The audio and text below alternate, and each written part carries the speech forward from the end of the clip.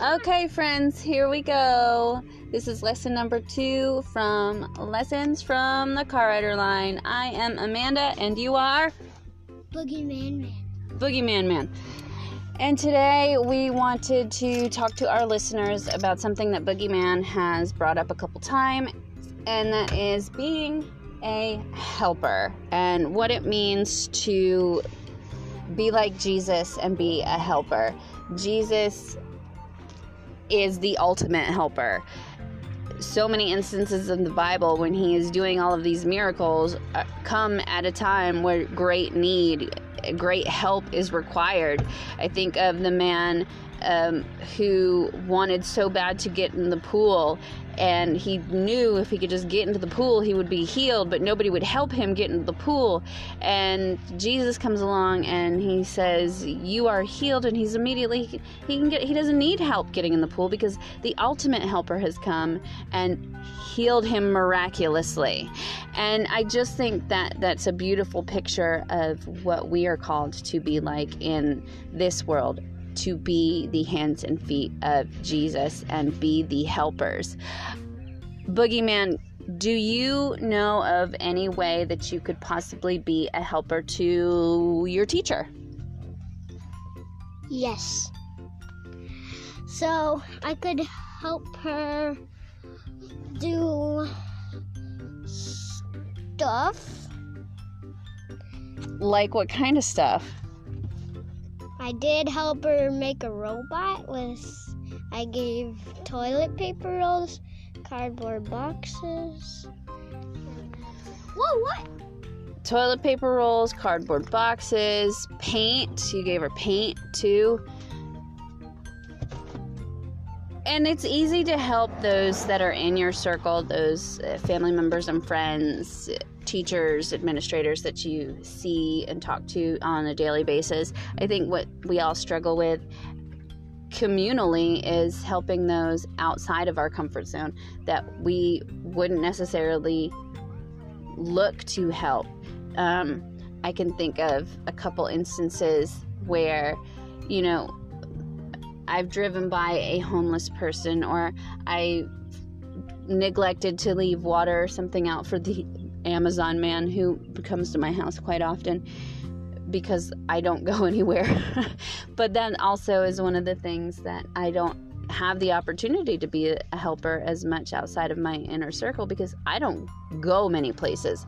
So making sure that I have got my blinders off so that my eyes, ears, and heart are open to being a helper to people outside of my circle is imperative.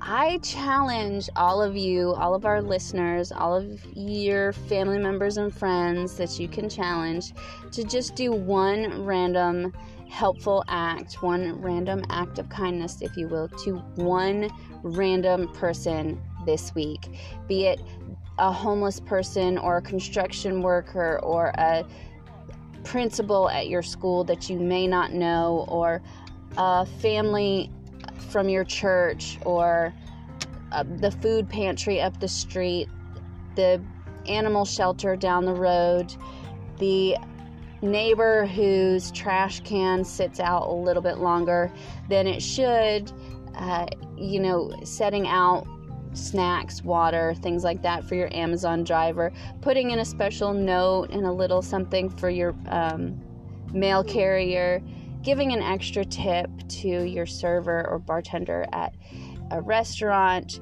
or paying. One of my favorite things to do, and I haven't been able to do it since I've started working in a facility, is Boogeyman and I used to go to a certain restaurant every morning and get hash browns. And once a week, when we were getting his hash browns, because the hash browns they were like $1, and once a week when we were getting his hash browns, I paid for the food of the person behind me. I only did it once a week, and the drive-through people were always so shocked because they couldn't believe that people actually did something like that. And yes, they've heard of it, but they'd never seen anybody do it. Well, it got to be where every week I was doing it, so it became the expectation of certain, like the morning drive-through people who were there. They were just like, how do you do this every single week? And you don't know what the next person is going to order. What if it's really big? And I just say, you're right. I don't know if it's going to be big or small, but I know that it's going to be helpful and it's going to be a blessing to them. It would have to be. So I've also, like a friend of mine used to, when she would go take her family to a splash pad or a park during the summer, they would take a big cooler full of ice pops, just the $1 ice pops. Then she would have them all frozen, and she would just hand them out to the parents and the kids who were just sitting around. They were hot. We did blessing bags a couple months ago, which was a fun experience because my boys got to go to the dollar store and just pick out special treats. And they have the boxes so you can split them up. And we made, how many blessing bags do you think we made? I think we made like 10. It might have been 10, either 5 to 10, something like that. But in those, what did we put in those? We put peanut butter, water, soap, teeth. Teeth? Toothbrushes? Yeah. We wouldn't want to give people teeth. Toothbrushes, toothpaste, soap, and we put some money in there.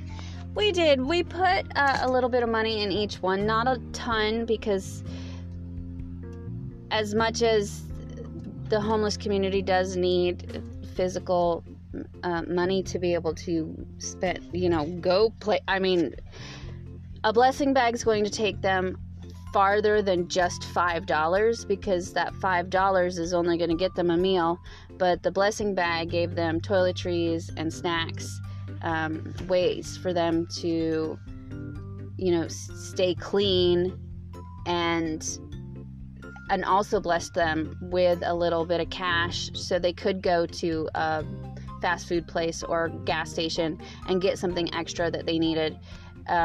But that was a fun experience. We'll have to do that one again because I really liked that. That and another way we were helpers one time is we got gift cards, like $5 gift cards. And we only got, I think, maybe 4 of them, so I only spent, $20. But we handed out $5 gift cards to just random people, and so we know it's not a lot, but it's if you need help putting extra gas in your cars, and you don't have to explain. It doesn't matter what they do with it.